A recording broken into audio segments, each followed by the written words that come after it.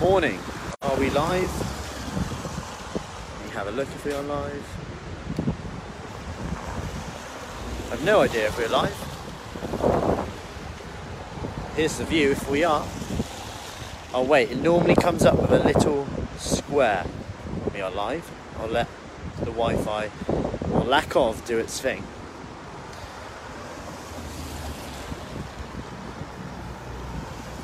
Let me have a quick look.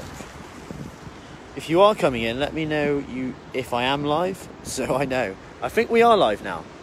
I think I might have found the sweet spot. So, I'll get straight to it. Here's the view. Now, yo-yo dieting. This morning's workouts were... I obviously can't do our home workouts here.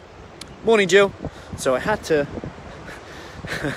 upload them. This is the spot. The upload spot. So, good morning, Sue. So, is this the reason why we yo-yo diet? I won't last too long on this because I'm not sure how long Wi-Fi will last for, or internet, should I say. So, is this the reason why we yo-yo diet? And I bring this up because at the start of nearly every question or conversation I have, it's nearly always like, I've lost weight before, but I can't stick to it.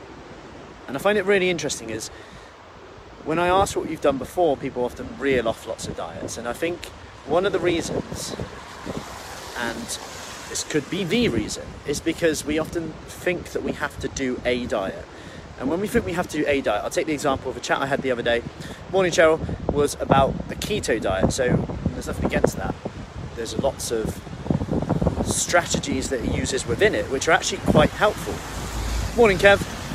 Now, when it comes to the keto diet, for example, she was almost saying it worked at the start, but then it almost felt like a weight on my shoulders, like as if every time she didn't stick to it, it felt like a failure.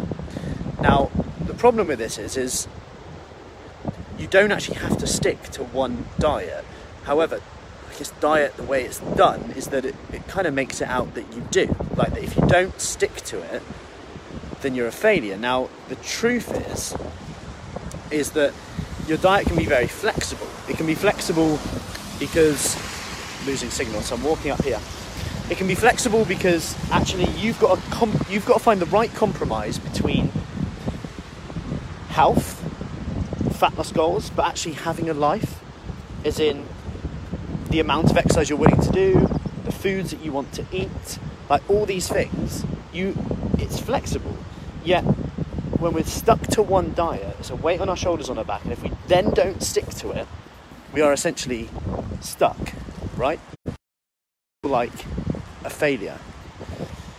Now, my advice to this is to then look at what you get from believing you have to stick for it. This is a weird thing to say, but it's almost quite comforting to say, I haven't stuck to it 100%, so that I may as well binge, or I may as well just give up.